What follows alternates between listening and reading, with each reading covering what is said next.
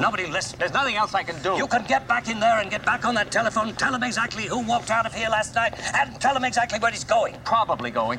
I'm wasting my time. Sam Haddonfield is 150 miles away from here. Now, for God's sakes, he can't drive a car. He was doing very well last night. Okay, retro go. Let's go.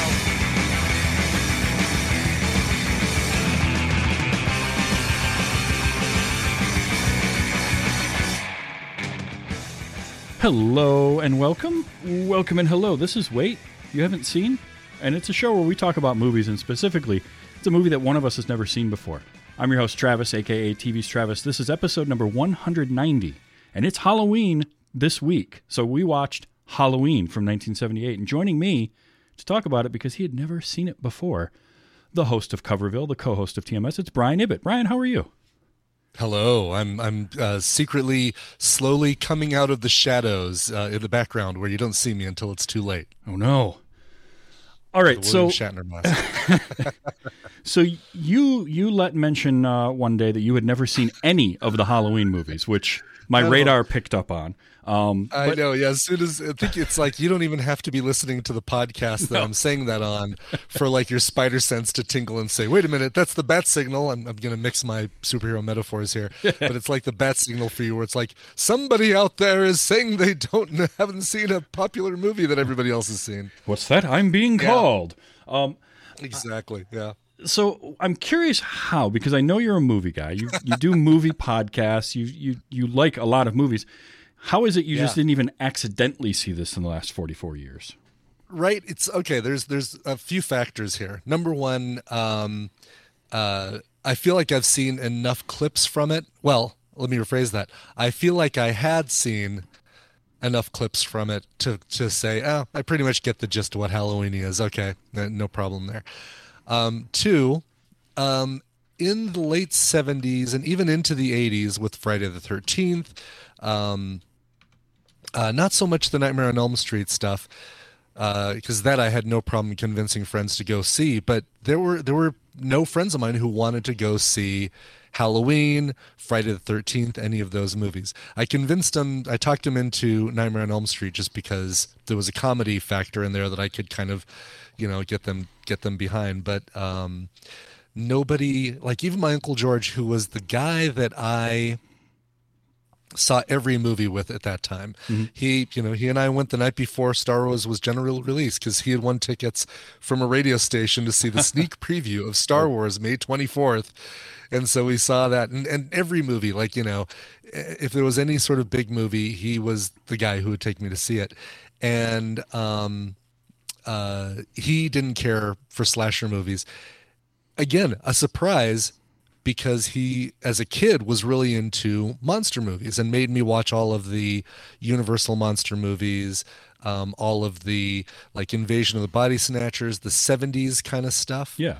But slashers, specifically slasher movies, just not his bag, and so because of that became not my bag, or not really available to me. Okay. All right. So I can see that. So it's 44 years after the movie's released. There's a whole choose your own adventure of timelines for the Halloween franchise. Which is there really? I was wondering about that. I was wondering about the lore and the path through the Michael Myers Uber. Is it just basically okay? Well, we'll dive into that a little bit, because I can kind of steer you in the paths of which of the tracks to take that are worth watching. Okay, good, because I do want to continue watching these. I guess one of your first questions is going to be, did I like it? Yeah, but I'll wait till you ask it. Well, so as a first time watch, what did you think of it? Yeah. Did you enjoy it? I did enjoy it. There was a lot more to it than I expected based on all the clips I'd seen. Absolutely surprised me that the movie begins with an origin story, because typically my experience with slasher movies is maybe you get, the origin as part of a spoken thing at the end, like, oh no, it was his mother who did this to him, or right. Whatever, or is his mother who's doing the killings all along, or anything like that. But for the movie to begin with the quote unquote origin of Mike Myers, at least his first kill, his sister, that was kind of a surprise. I thought that there would be a lot more interaction between he and Jamie Lee Curtis throughout the film, and not just near the end of the film. That's really what the last third of the film is, him and Jamie Lee Curtis. And I don't know what I expected with the friends, but I mean, come on, once you meet the promiscuous friend, she's gonna die.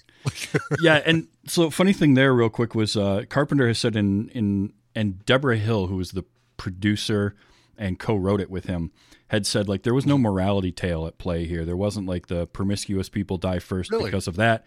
Okay. It was literally they had envisioned it as, no, they're just not paying attention to their surroundings because they're too busy having sex. Whereas Jamie Lee Curtis's character is more repressed and like pays attention more because she's by herself a lot.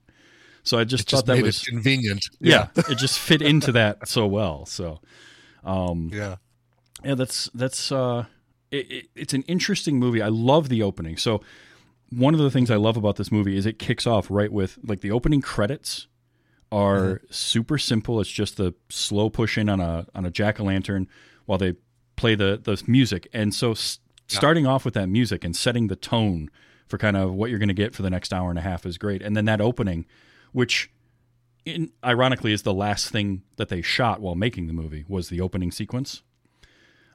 Because that house they were using was an actual abandoned house.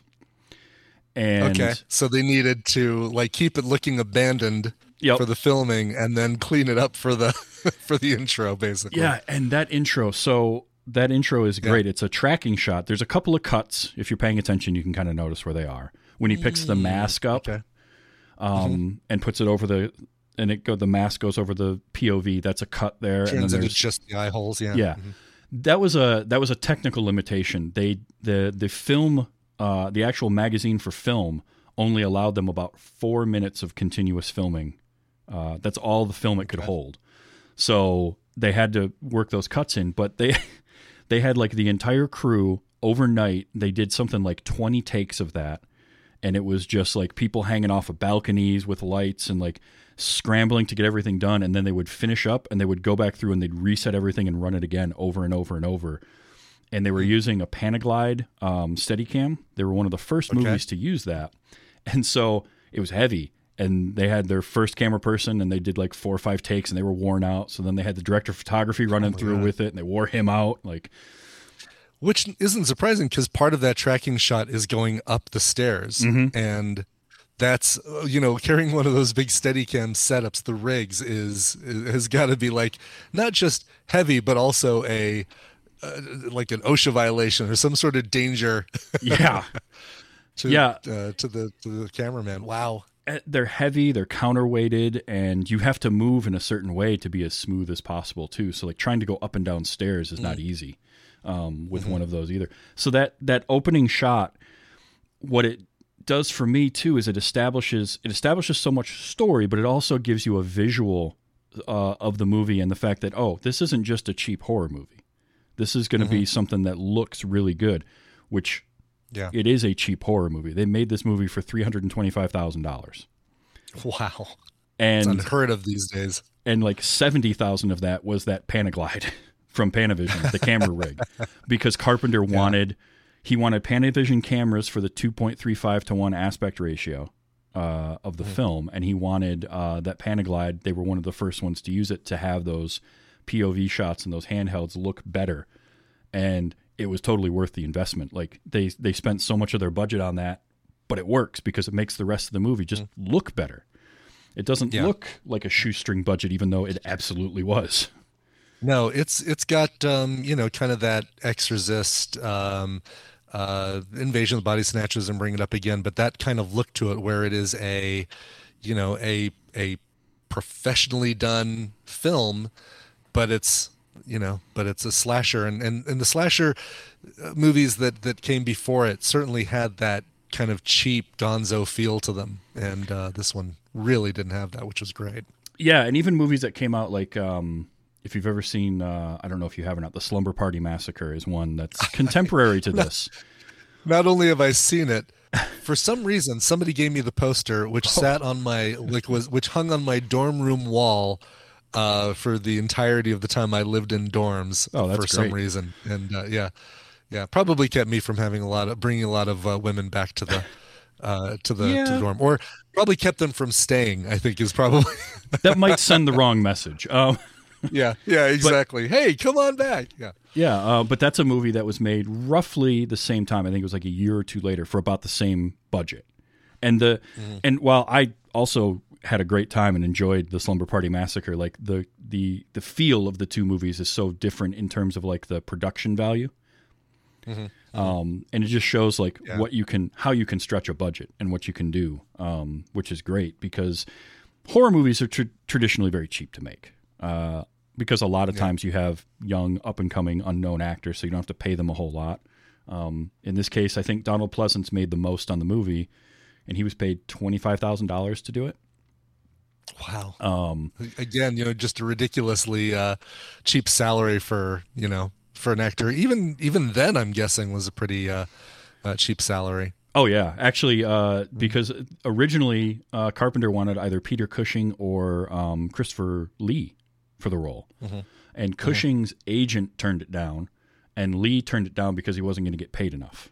And I guess he went on to say in interviews later on that he kind of regretted doing that. Because this is, I mean, Dr. Loomis would totally be a Christopher Lee role. I could see him doing it. I could see either one of them doing it. For sure. But, and Donald Pleasance, it's kind of funny talking about this because I just watched a movie that I was going to use for recommendals called The Legacy. I'll have the DVD case down here near me, but it was a Sam Elliott and Catherine Ross film that had Roger Daltrey, and basically takes place in a mansion where people are getting killed by we don't know what, but turns out it's this it's the head wait staff person who's kind of a nun who can turn into a cat, and yeah. But what's cool about that, and I can't remember the actor's name, but it's got this actor who a lot of people recognize from Rocky Horror Picture Show as the narrator, the guy with no neck.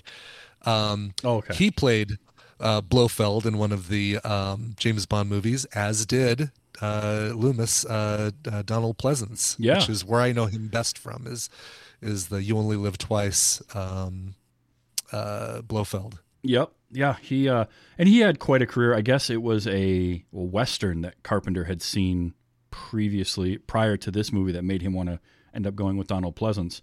And I love this bit of trivia where he's on the set making Halloween. Mm-hmm. He's easily the most experienced person in filmmaking on this set, because the crew, not only were all the actors young, all of this crew were just young kids, because it was Carpenter and a bunch of his friends and like relatives and stuff that were all fresh out of film school. And he went to Carpenter saying he didn't understand the script. And I don't know why I'm in this movie. I don't know who my character is. The only reason I'm doing this movie is because I have alimony to pay. And my daughter is in England in a rock and roll group, and she said that the music you did for Assault on Precinct 13 was cool. And oh, that's great. Like, I can completely see him doing that, because Donald Pleasance was a pretty like affable and funny guy. Even though really, like, you see him in this or you see him in Bond, and he just doesn't seem like that at all. But does not. No. Apparently he was just this real big-hearted guy. He really like took to the crew of this afterwards, and like he ended up working with Carpenter again a few times. Just last week we were talking about Prince of Darkness, and Donald Pleasance was in that. Mm-hmm.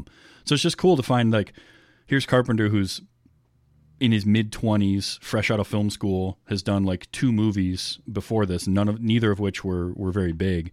And he gets this guy, and he ends up being a really nice guy, and they develop a decent relationship. So I thought that was kind of neat to read about over the years. For sure. Because this was a movie that, like, there's no earthly reason it should have been the hit that it was, because Carpenter had done 2 movies prior to this, Dark Star and Assault on Precinct 13.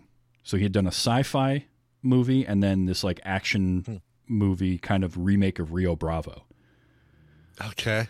So And- no indication that he was going to be doing a horror movie from that trajectory. No, none at all. And he his demands to make it the producer of it was a guy named Erwin Yablans, and he was a like a film distributor.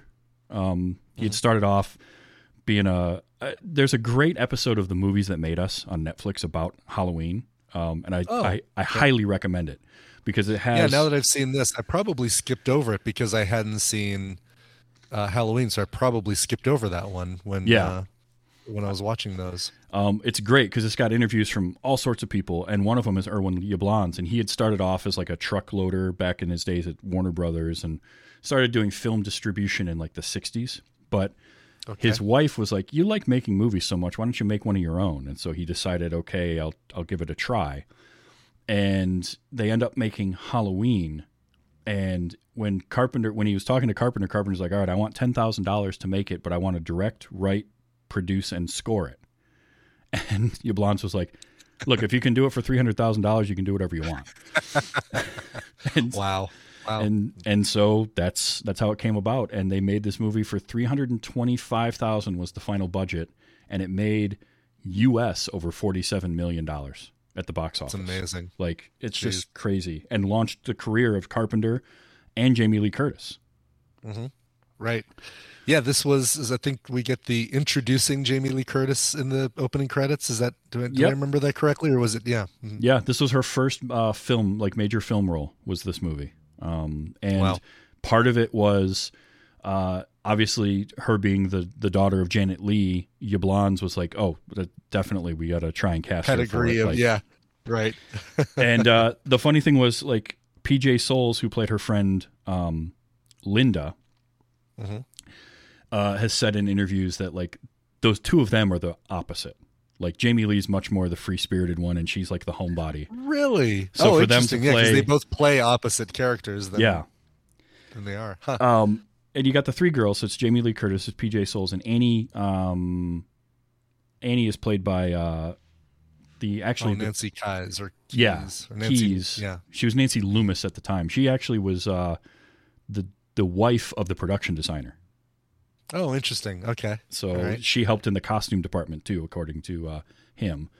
And PJ Soles I knew from Carrie, one of the girls that teases the crap out of Carrie and turns her into what she is. But I'd forgotten that she was also one of the love interests in Stripes, the Bill Murray and Harold Ramis. One of the women they bring back to. I haven't seen Stripes in so long. I completely forgot she was in that. Yeah. Huh. And the three of them, I think, are like, they only have a few scenes that they're all together, but their chemistry was great. It really felt like three friends. Mm-hmm. Yeah. Jamie Lee being the only one that was actually in high school age at the time, because I think she was like 18.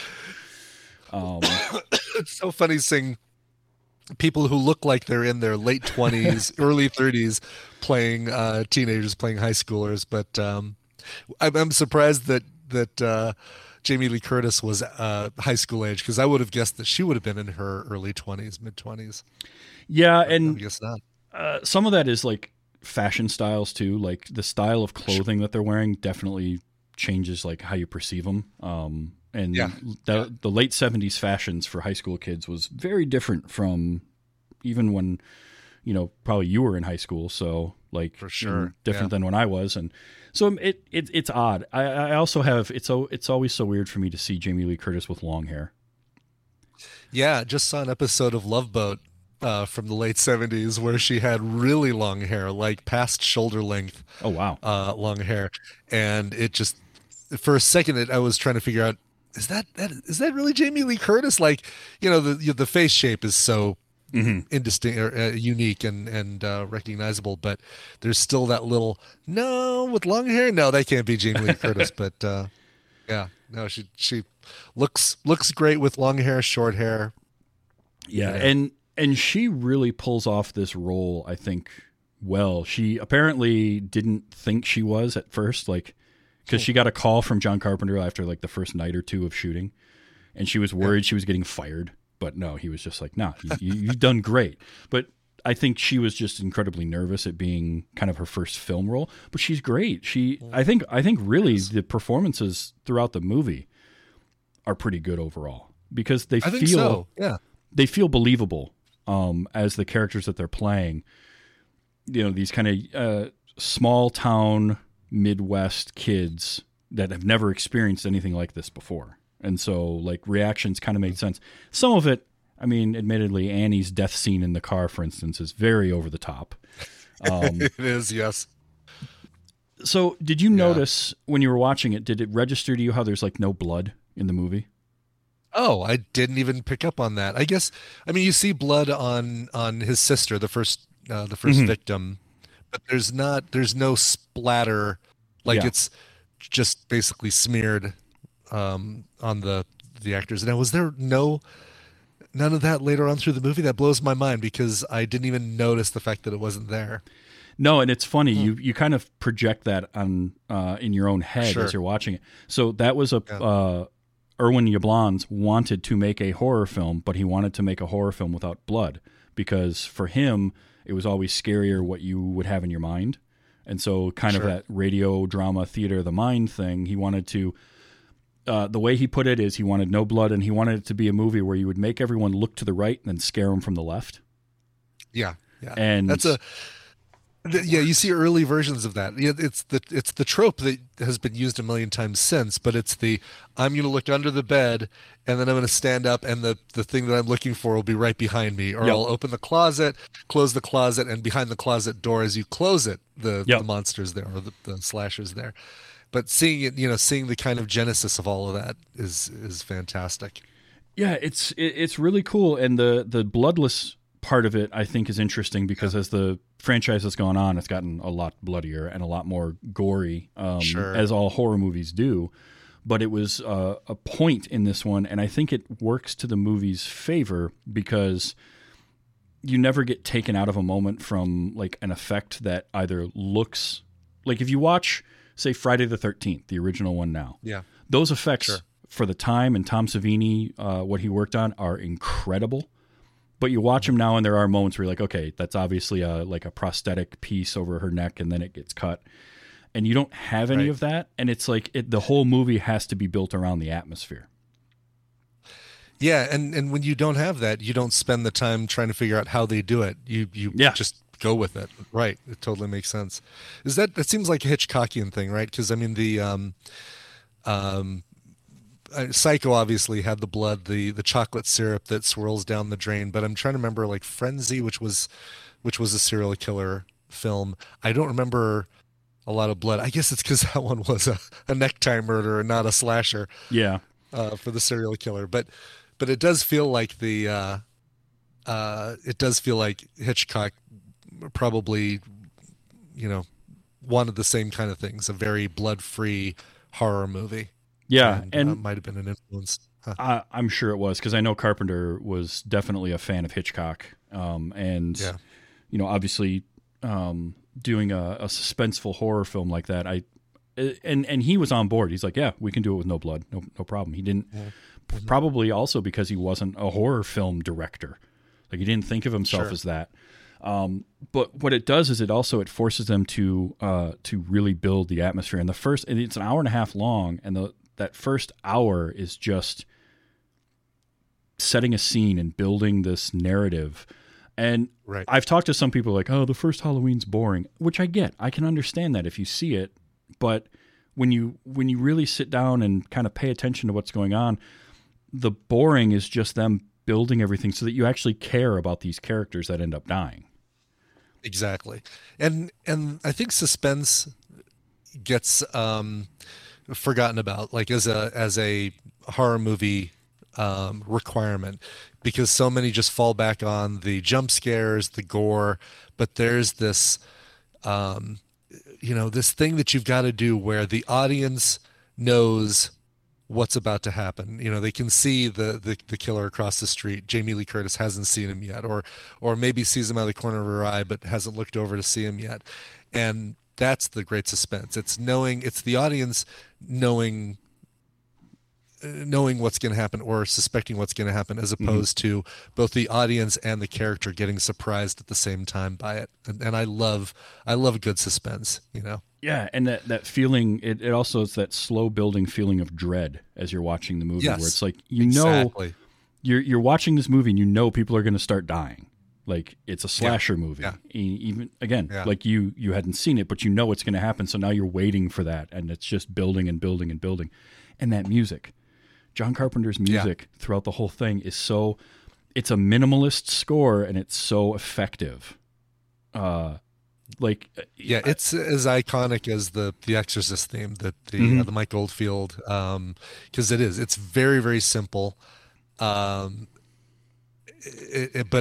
it just uses this small number of notes just to kind of build the tension, the suspense. Jaws, kind of the same thing. John Williams' Jaws, where it's, you know, staying within 2 or 3 notes, but using the sharps and flats as opposed to going up full notes. It just adds such a level of danger and terror. It's great. It does. And, you know, he did the theme was in 5/4 time. So it's an odd time signature, which feels a little weird too.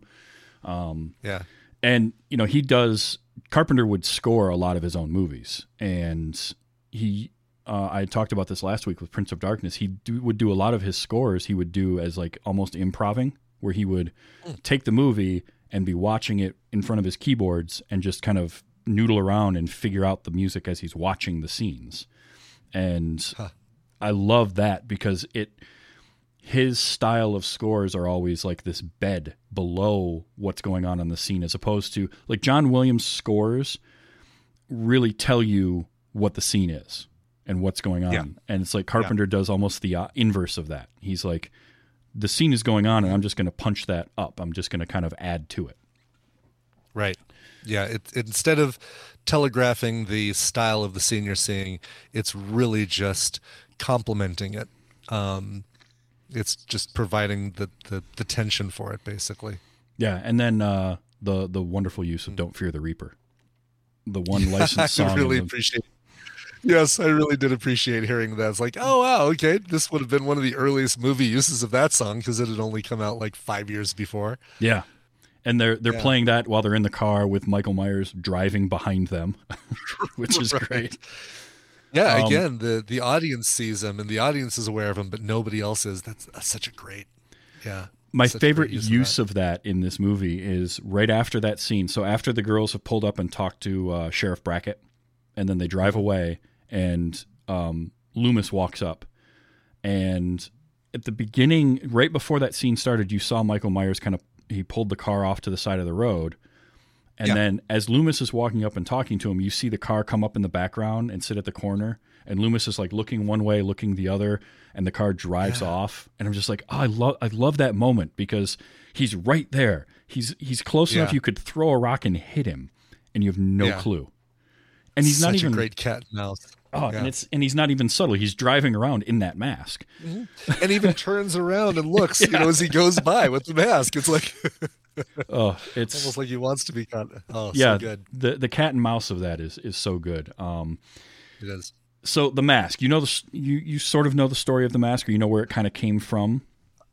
All I know is that it's a William Shatner, like it's a Captain Kirk mask, right? Yeah. So they were looking at masks, and according to trivia stuff that I've read, they went to Don Post Productions, who did masks for Hollywood, and initially went to them with, hey, we want to make a mask, but we can't really pay for one. We'll give you points in the movie.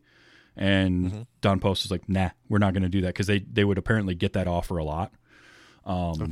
So they ended up, Tommy Lee Wallace went out and he bought a couple of masks. They had this clown mask of some sort. I can't remember, they said the name of it.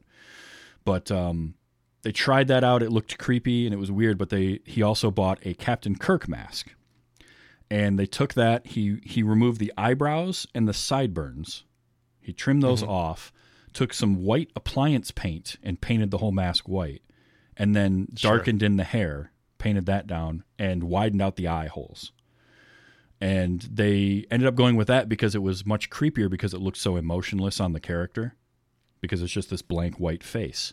And they only had one of them. for the entire movie. So, and Wow. it's funny because just recently for gore, we covered Halloween 2, and they Okay. used the same mask in that, but it was all beat to hell and it was slightly yellowed because throughout the entire run of the first movie, the guy that was playing him kept, would have it in his back pocket or something else. And then Deborah Hill took it home for a couple of years and like kept it under her bed, and she was a heavy smoker. And so it started to yellow from that. Like the paint was that's chipping off great. of it. Yeah. And now it's such an iconic mask now. And to think they bought a $2 Captain Kirk mask and some spray paint Right. and they made that. Some appliance paint and just did that. Yeah, the clips, the trailers that I've seen for things like Halloween Kills and Halloween Ends look like the mask has even been melted or burnt or something like that, which I assume take place in some of the other films. Or Yep. is that just the weathering and the chipping of the paint? So those are definitely from like story beats. In Gotcha. one of the Okay. movies, because it's a slasher series, so the killer Sure. has been killed Sure. many, many times over Of course. in yes. varying ways. And the mask quality can also help to inform you how good the movie is going to be, because some of the later sequels have really poor versions of the mask. Really? Okay. Yeah, there's All right. some that just look Interesting. awful. And you have to wonder, like, why would you even, like, why? It's not that difficult a mask to recreate. How did you mess it up this bad? Like, they'll have different colored hair Yeah. or Yeah. whatever. And part of that, too, is that just so many different people have played Michael Myers over the years. But in this movie, he was played by, like, 5 different people at some point or another.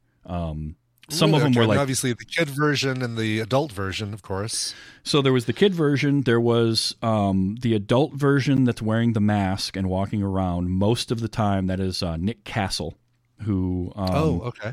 he went on to be a director himself. Actually, he directed The Last Starfighter, is a movie Okay. that Yeah. you would have seen Yeah. that he's done. So I always like to tell people that Michael Myers directed The Last Starfighter. He was a friend of John Carpenter's from USC, and he's like, hey, he's shooting a movie. It's like 2 miles from my house. I'm just going to go hang out, because he had gone to film school. He was getting ready to work on, I think, one of his first directorial pictures soon. So he wanted to go and just kind of demystify the experience and just be on a set and see a movie getting made on a pro level instead of a student level. And Carpenter was like, well, you want to just wear the mask and like all you got to do is walk from here to there, and that's how he ended up being. And so there's great behind the scenes photos of him. There's a really famous one where it's Nick Castle and he's got the mask kind of resting on top of his head, and he's got a can of Dr. Pepper, like the mask is drinking the Dr. Pepper.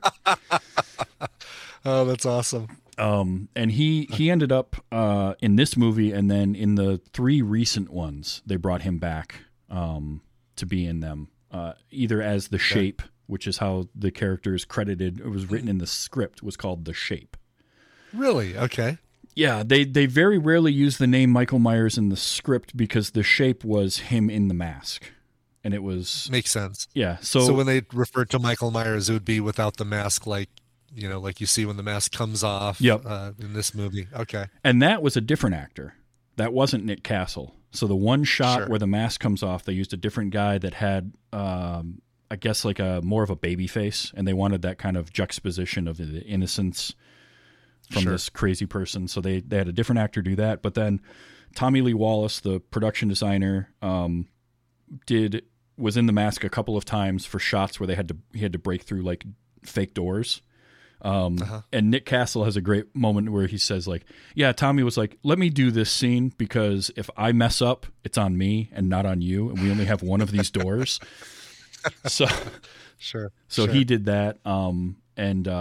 And then I think Deborah Hill actually stood in the mask in one of the long shots because nobody was on set that day that was able to do it. And she had brought the mask with her. And so she threw on the coveralls and the sense. mask, and there you go. Yeah, you don't need right, exactly. There's no spoken lines. They can be. She's probably the one like way off behind the car, standing next to the house or something, like one of those shots. That's great. I think I prefer my killers silent, like Jason, like Michael Myers. I think Leatherface doesn't. I guess he does utter some lines, doesn't he?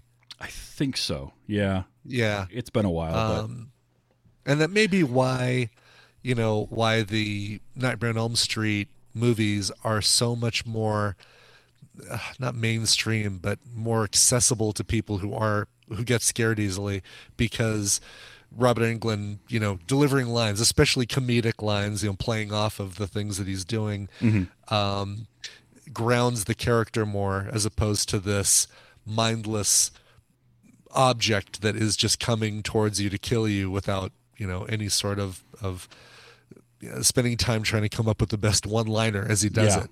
Yeah, and I mean, for one, the levity will help to break some of that tension. It adds a camp factor to it. But I think, too, relatable is probably the best way to put that. Because I know Carpenter didn't want you to be able to relate to Michael Myers at all. And that idea giving of him a voice would have ruined that. Yeah, and that idea of like there's no reasoning with this. It is like just a force of nature that you can't stop, you can't do anything about. It's just you run or you die. So I can see that. What was one of my notes was the motion at the end where he sits up in the background. Oh yeah. I'm wondering if that inspired WWE's The Undertaker or not. Like, I have to feel like it did, because that was one of his signature moves. He would do that exact same sit up in the middle of the ring.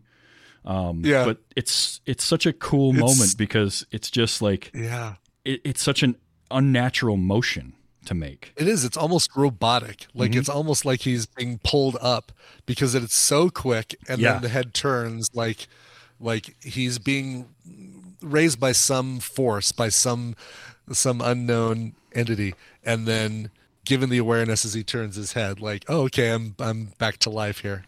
Yeah, and I have read at some point where John Carpenter said in an interview that some of the basis of Michael Myers in terms of his movement was Yul Brynner's character in Westworld.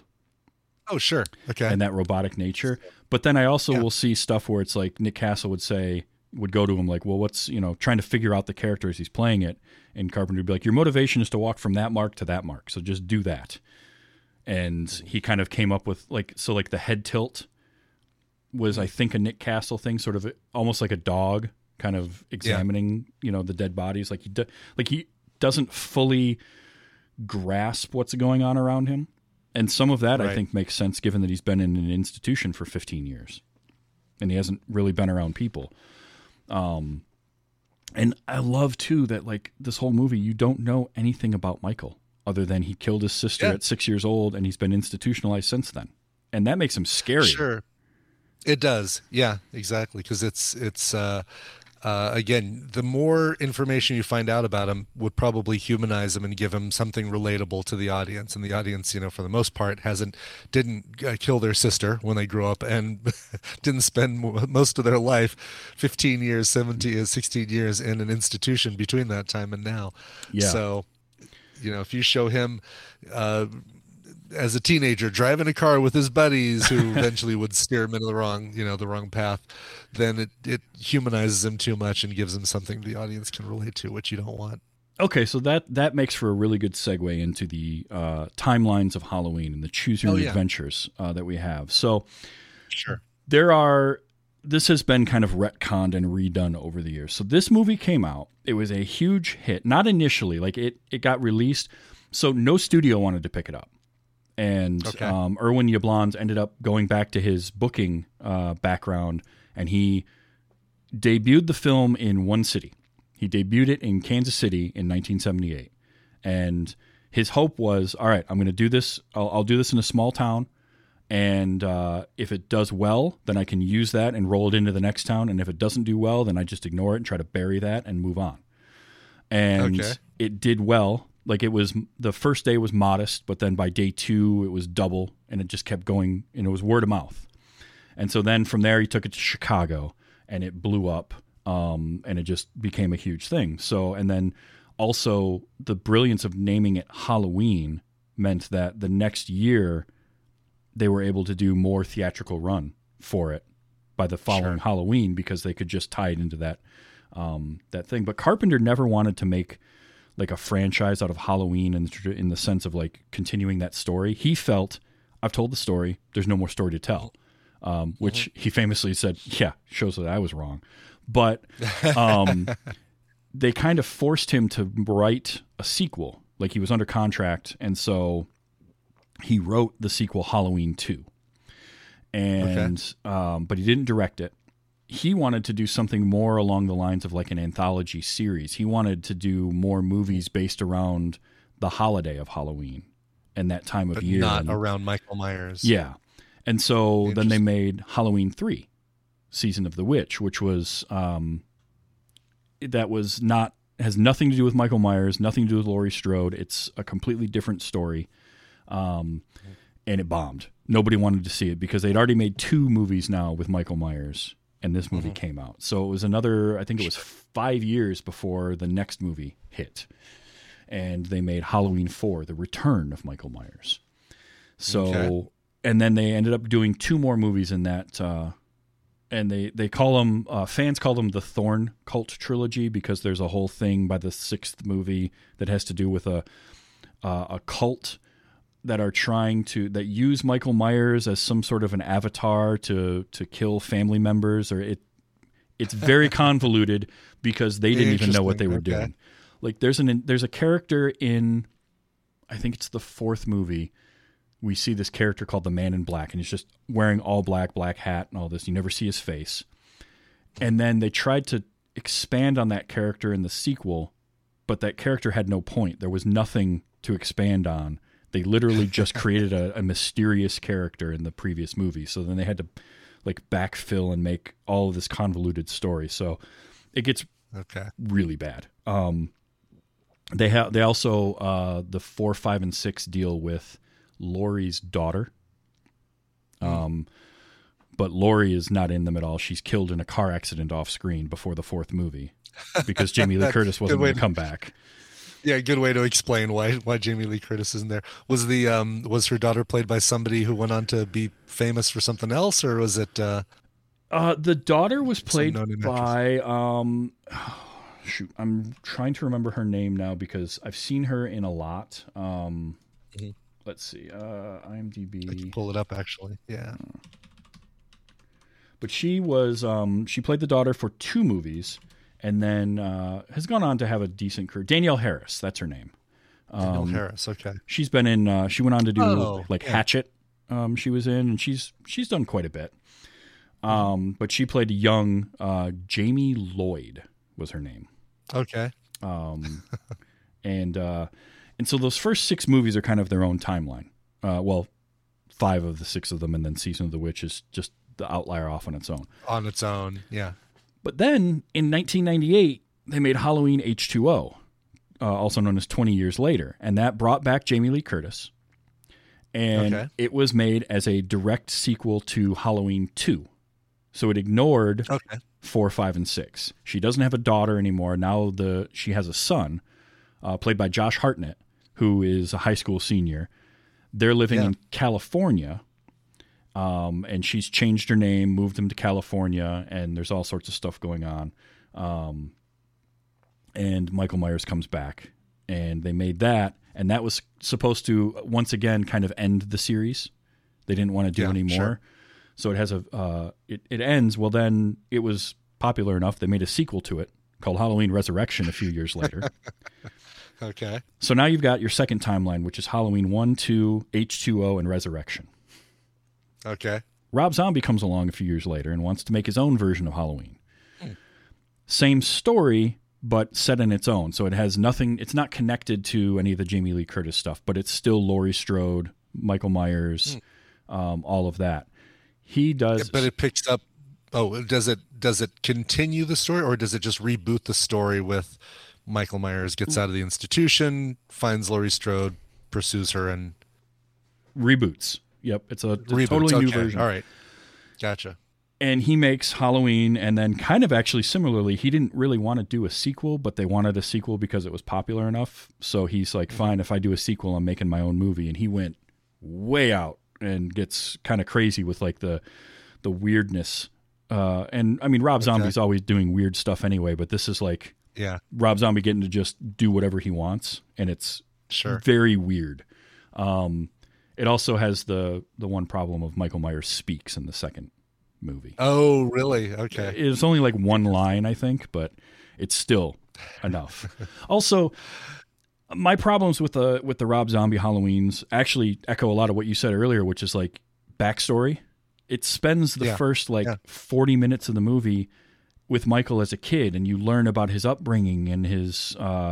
It's a Rob Zombie movie, so of course it's all a bunch of white trash people, basically. Is the nicest way I can put it. But it's okay. My problem with it was it's like it takes away all the mystery and the mystique of Michael Myers just being this crazy evil person, because now he had this horrible upbringing and he was treated bad by his stepdad and all this kind of stuff. Wow. So those movies exist on their own. You can watch them or not, but. And I noticed that Daniel Harris appears as a completely different character in the Rob Zombie Halloween. Yes.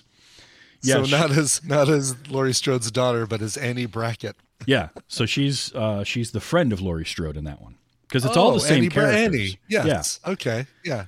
Yeah. Zombie's version has all the same characters, and it's largely a similar story. Full reboot. Yeah. Yeah. Yeah. Okay. And like, there's parts of his movies, I think, like casting Brad Dourif as Sheriff Brackett, I thought was great, because I just love Brad Dourif and everything. But yeah, it just there's something missing in those movies, and it's that there's too much backstory. But then 2018 rolls around. Now we're at the 40th anniversary of the original Halloween, and David Gordon Green decides that he wants to make his own sequel. It's produced by Blumhouse, and it is a direct sequel to the first movie only. Oh, okay. So not even the second one. Not even the second one was considered to be lore up until now. Wow. Yep. Okay. So this timeline branches off after the first movie and takes place 40 years later, where Michael's been back in an institution, back in prison that whole time, and Laurie has basically been a trauma survivor and a prepper, and she's they show her like at her house where she's out shooting guns and like preparing for the day that he gets out and comes back. Like she's just spent her entire life paranoid that that's going to happen. Like every time he has a parole hearing, she sits outside the courthouse waiting just in case, kind of thing. And then they made Kills and Ends, and so that's your third or fourth timeline? Fourth timeline. I mean, I guess fourth if you count Season of the Witches being its own little weird offshoot baby. Yeah. Yep. What I recommend, this movie obviously is one of my favorite horror movies. This is one that I watch pretty much yearly, right around this time. It's that blueprint for a slasher movie. It's all the tropes of a slasher movie. It's where a lot of those tropes came from. Right. And I love the pacing, the suspense, all of that. After this one, it's kind of can get a little hit and miss on the sequels. Halloween 2 is also, I think, pretty good. It ups the gore a little bit. There's a little more blood. It continues. It's actually a continuation of this night. So Halloween 2 is the exact same night. And it's sort of the fallout of all that. So it's got, the same sheriff comes back. It's got a lot of the same actors in it, or characters. And then, new characters are introduced. A lot of it takes place in a hospital where Laurie is recovering from everything that's happened. But it also brought about the twist in that movie that became lore and continued on for the majority of the Halloween sequels, which you probably are aware of. I don't know if you were or not, the connection between Michael and Laurie. Oh, I'm not. I knew there was one, but I don't remember what the connection was. So maybe, I mean, I won't spoil it for you. Okay. I'll let you watch it, but the connection is made in Halloween 2, and that connection doesn't. And so because of that, the new trilogy of movies doesn't have that same connection between the two of them. Sure. Because it doesn't take that movie into account. Right. It veers off from the first movie. So let's say that I decide, all right, I'm gonna just go right in and watch another Halloween movie. My inclination is to go to the 2018 Halloween and continue on with kills and ends. I think that the 2018 Halloween is probably my favorite of the sequels, although it's so weird because Kills works well, but Ends feels almost like it needs to be its own movie, and like it works. Having just seen Ends, for me, it works better as a standalone than it does kind of in continuation of the story, just based on some choices that they made. But I do think that they're all really good. I do think Halloween 2 is worth watching. I would avoid the Halloween 2. Yeah. Mm-hmm. I would the Rob Zombie ones, I would put those at the bottom of your list. Sure. Because you've already seen the original Halloween and it's the same story, just with the Rob Zombie flavor all over it. Yeah. And also they made a weird casting decision of making Michael Myers. He's played by an ex-pro wrestler named Tyler Mane. He was actually Tyler. Sabretooth. Yeah, he was Sabretooth. So that guy who's like 6'9", playing Mike Myers, right. And he's playing Michael Myers, and it's weird. It's so weird to have him as this giant mute, and I don't know. There's something weird about that because for me, Michael Myers should be like an average-looking guy. He shouldn't look threatening. He just never stops. So exactly. He's threatening enough as a silent, almost unstoppable dude with a machete than he would be as, like, all right, now he has to be big or he has to be, speaking or whatever. It's like, no, this is like he's threatening enough. The original formula. Yep. And Michael Classic is just fine. Exactly. And he was never he's like 5'10" in this movie. Whereas Jason, when he gets introduced in the Friday the 13th series, he's already portrayed as like a bigger, larger than life person, and he's played by Kane Hodder. Eventually, he's like 6'4". So huge. Yeah. So that makes sense. But Michael Myers never needed to be that. So like, I would skip the Rob Zombie ones. Watch Season of the Witch, by the way, because I think it's a really, it's a cool kind of just self-contained story around Halloween, and it deals with. They have like a piece of Stonehenge that's being used for magical powers, and it's got Dan O'Harely in it and he's awesome, and it's bonkers. Tom Atkins is the main character in it, and it's got the most earworm song you will ever hear as a commercial jingle for these masks that are being made. It's crazy. It's cheesy 80s horror, but it's good. I really enjoy it. Like that's honestly my second favorite Halloween movie is Halloween 3. Cool. So, and then you can eventually get to the Thorn Cult trilogy if you want, but they're they fall into the tropes a little too hard and a little too much of the. If you like campy or cheesier horror movies, they're definitely worth a watch at some point. But it's kind of there's a little too much of the how did he come back from that one? Because each one of them they're like, he's definitely dead this time, and like, but he survived, and here's how, and like they all have a recap at the beginning of the previous movie. They all do that. Halloween. Exactly. Yes. So I mean, for me, I would skip. I would skip those. I would skip Rob Zombie. Go to the 2018 ones, but also watch Halloween 2. I think Halloween 2.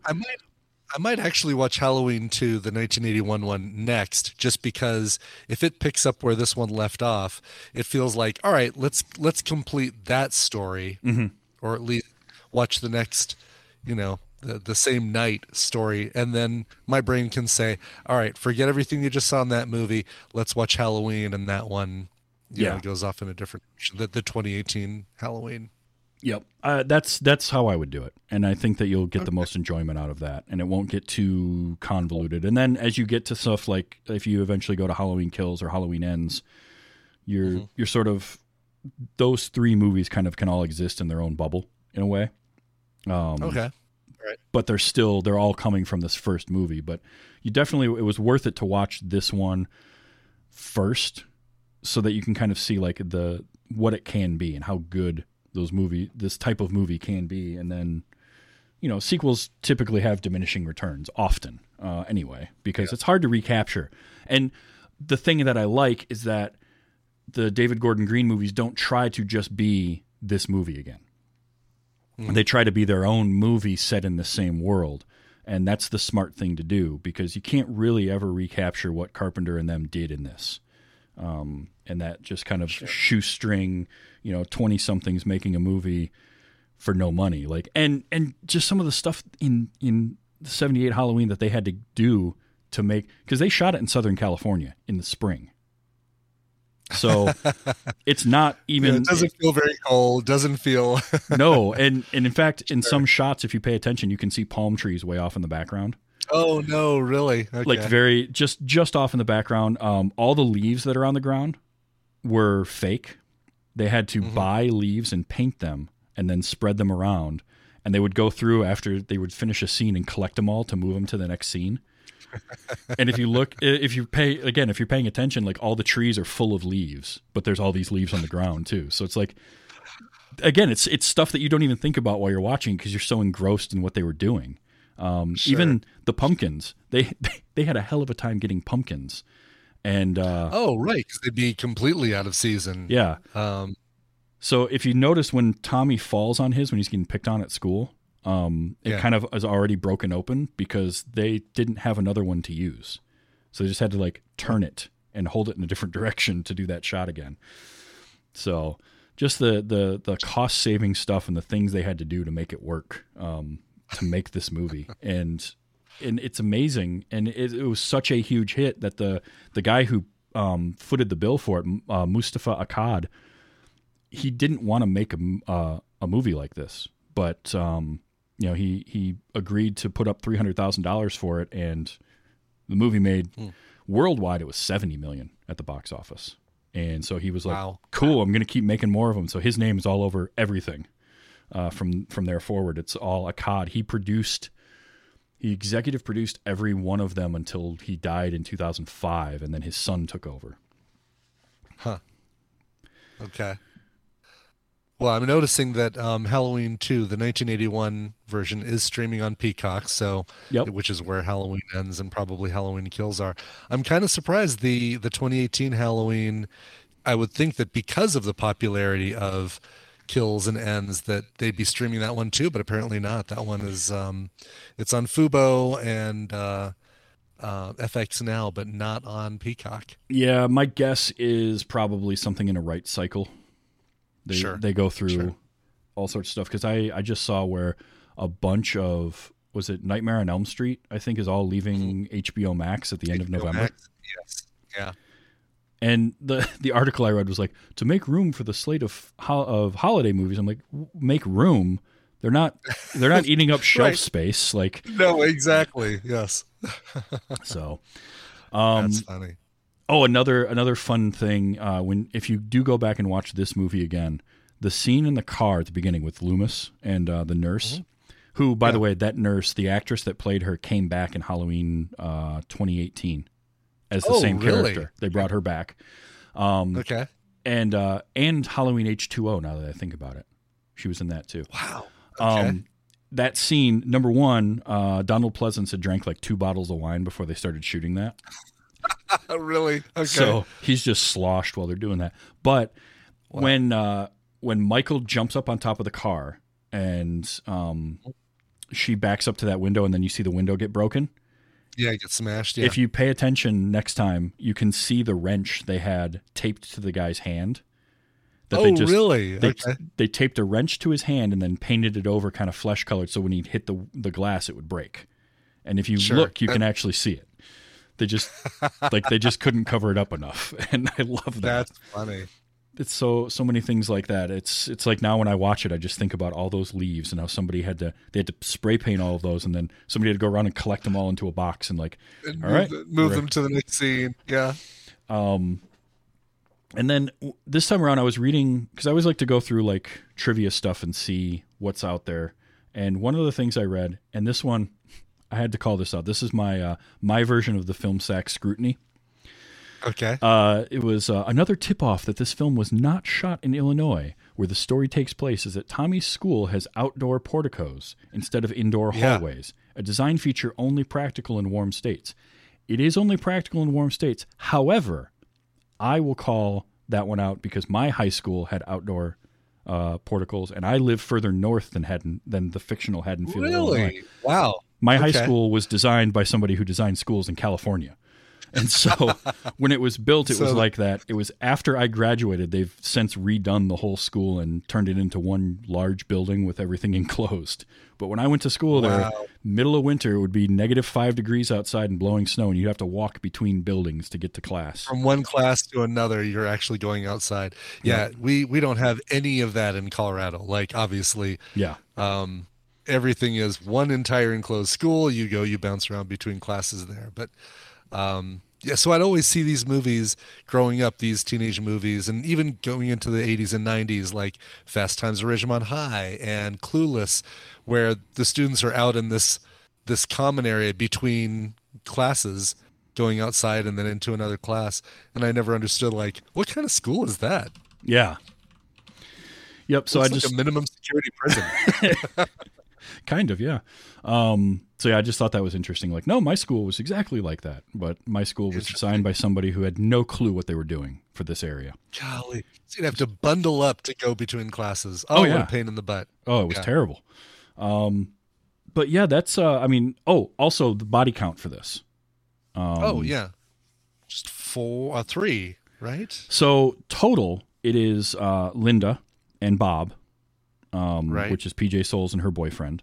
It is Oh, Annie. Bob, yes, of course. Yeah. You've got Linda, Bob, Annie, Judith Myers. Michael's sister. Yep. Yep. And then the unnamed driver of the truck that he kills to take his coveralls. That we just see the body. Sure. We just see him laying in the ditch. Yeah, exactly. Yep. The by the way, Tina, my wife, big fan of Real Housewives. Oh, yeah. And so we get Kyle Richards, who is one of the prominent featured characters, I should say, on on Real Housewives, but the sister of Kim Richards, who I had such a crush on in the 70s and 80s from her Witch Mountain movies. That's right. I forgot about She was that. the blonde version of Kim Richards. They looked identical, except for one was a blonde, one was a brunette. And these days they couldn't look more dissimilar. Yeah. What was it? There was another thing. Oh, so the moment where Annie and Lori ride up and they see her dad and they pull up to the hardware store, which Yes. timing wise doesn't make any sense why he would be there for the break-in, because Michael had already taken stuff and was wearing the mask earlier. But Yes. throw that aside, like, there's no way he didn't know they were smoking weed when she rolled down that window. Right. Oh, no kidding. I mean, that should just have been a cloud that emanated from the car as soon as they rolled the window down. And then, Jamie Lee Curtis is talking right to him, and you think Yep. it'd be like, pop, pop, pop, pop. Yes. I love that moment. I just chuckle every time. I'm trying to think. Did you have a favorite? Is there a favorite moment or shot or anything that really stuck with you on this watching? Or 100%. It's the scene where Jamie Lee Curtis, I think, has stabbed him. Let's see. It's before she runs into the closet and stabs him with the coat hanger and then comes back. But it's a scene where she's sitting there on the floor on the left side, lower left side of the screen, and this darkness on the right side, and you just slowly, it's like you're wondering, am I seeing his face there? And then, oh, I'm definitely seeing his face there. And it's so perfectly shot to where Michael Myers' mask is just, barely, it's like in a video game when you first start the game up and it says adjust your brightness to where you can barely see this logo. That's what it is. It's like just the darkness where you can barely see Michael Myers' mask. It's so good, and it was just a light dimmer. They would just have a dimmer on that, and it was just enough to illuminate the mask, and it's so effective. It's perfect. It's so good. I love that one, and I really like, just for the simplicity of it, because the beginning of the movie is so many of these moments where it's just Michael staring at her, like from across the street when she's in class, and she looks away and looks back and the car's gone. But my favorite one is the hedge, where he's standing in front of the hedge, Yes. And he just steps behind it, and then when they get up there, he's gone. Because like, Michael Myers doesn't run, ever. No, no. But in the back of my head, I always picture him stepping behind that and then just taking off in a dead sprint. Right. I mean, he'd have to get so far away they couldn't see him. Part of it is because back in the days when I was doing sketch comedy on our local public access channel, we did a sketch where I played Michael Myers style silent killer, and we remade that shot, but with like an alleyway. So I was standing next to a building, and then I would step behind it, and we brought the camera up and looked around the corner. So once I stepped out of frame, I had to sprint like halfway down this alley and dive behind a dumpster so you couldn't see me. So part of it is that. Right. But yeah, those are the ones that stick with me. And then of course the end of the movie is that open-ended moment where Loomis goes out and looks and the body's gone. Sure. And they shot two versions of that. One with Loomis looking like really scared and freaked out by the fact that the body's gone. And then the other one was supposedly Donald Pleasence was like, yeah, no, I think that he would just have a look on his face like, well, I kind of knew this was going to happen. And they went with that. And it's so good. And then all those. It's so much more effective. Yeah. Oh yeah. And to have that shot followed up by just the music playing and they start showing all the different images of empty areas and the breathing, which was a cool story. And in that Movies That Made Us, they talk about it. They didn't have a lot of extra footage because there was such a small shoot. So they didn't have a bunch of establishing shots. So it was actually the editor had happened to keep all of the offcuts that would be like before slate and stuff. Okay. When they before were the actors were on. In the shot or anything. And so they ended up like piecing those together and using those for that final. And they were making it up. So effective. And it's such a great way to end the movie. Yeah. And it leaves it. What I like is that it leaves it open-ended, but if you ended things there and never made another sequel with those characters, like now you're just wondering what's going on, what's happening. And I like that a lot. So it's all those different elements are what make this like my favorite of the slasher movies. Franchise-wise, the Halloween franchise is middle of the road because I think when you take into account all of the movies, something like Nightmare on Elm Street, I feel like it's a better overall franchise because it has more consistently good movies. But this one in particular is so good that it makes me enjoy the rest of the franchise that much more. So I just really love this. And I'm glad that you enjoyed it. I'm glad that you finally got to see it. I enjoyed it a lot. Yeah, and I'm glad I finally did get around to seeing it, not just writing it off saying, "Well, I feel like I've seen enough of it to know what the deal is," because there was a lot more to it than the clips and all the pieces and parts that I've seen. So I'm excited to continue on with it. And like I said, I think first step will be Halloween 2 from 1981. Excellent. I would look forward to hearing you what you think of that one. Maybe we'll get a recommendal at some point. There you go. Yep, you just might. Actually, it's really good. It's really good use for recommendals, honestly. Really, really is. Well, thank you, Brian, so much for being here this week. This was fun. So always a pleasure. For the half dozen people out there that don't know what you work on, let people know where they can find the stuff that you do. Yeah, basically, online I'm known as Coverville, or you can find me under Coverville on all the social platforms. But the show that easily has the most traction and that I'm known for the most is The Morning Stream, which is Frog Pants Studios production, frogpants.com/TMS, and it's a daily comedy program that is like a radio station morning zoo without all the obnoxious parts to it. So no phony phone calls or honking horns and stuff like that, and no traffic and weather on the 10s either. Oh, excellent. Yeah, the TMS is great. Coverville is a ton of fun. I love that show. Cool. Oh, thank you. So thank you for being here. I did have one clip I wanted to play. I'm just gonna play this and then and you can enjoy it. Totally.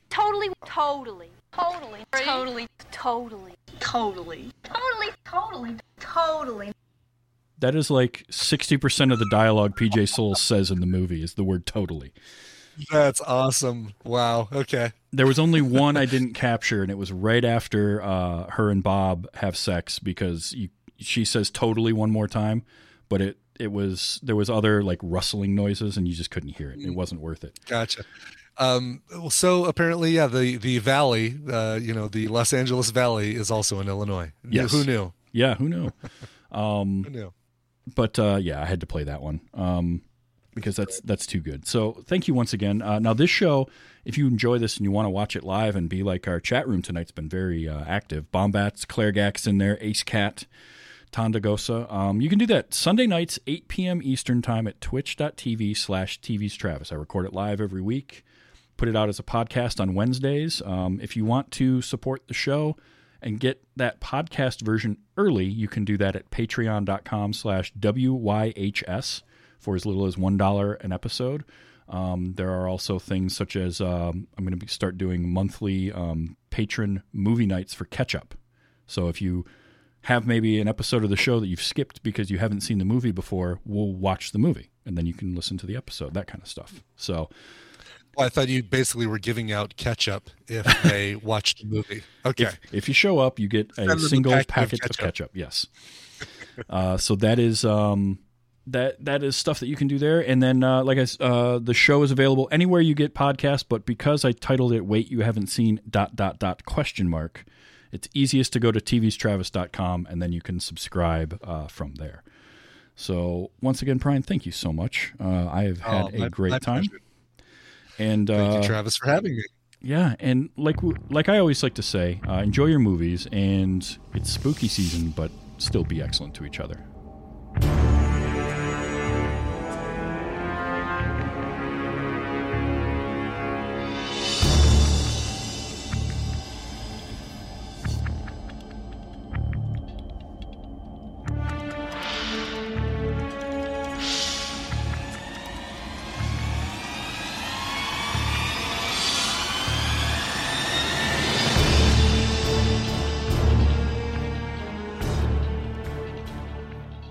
The only reason she babysits is to have a place Shit. I have a place for that. Diamond Club hopes you have enjoyed this program.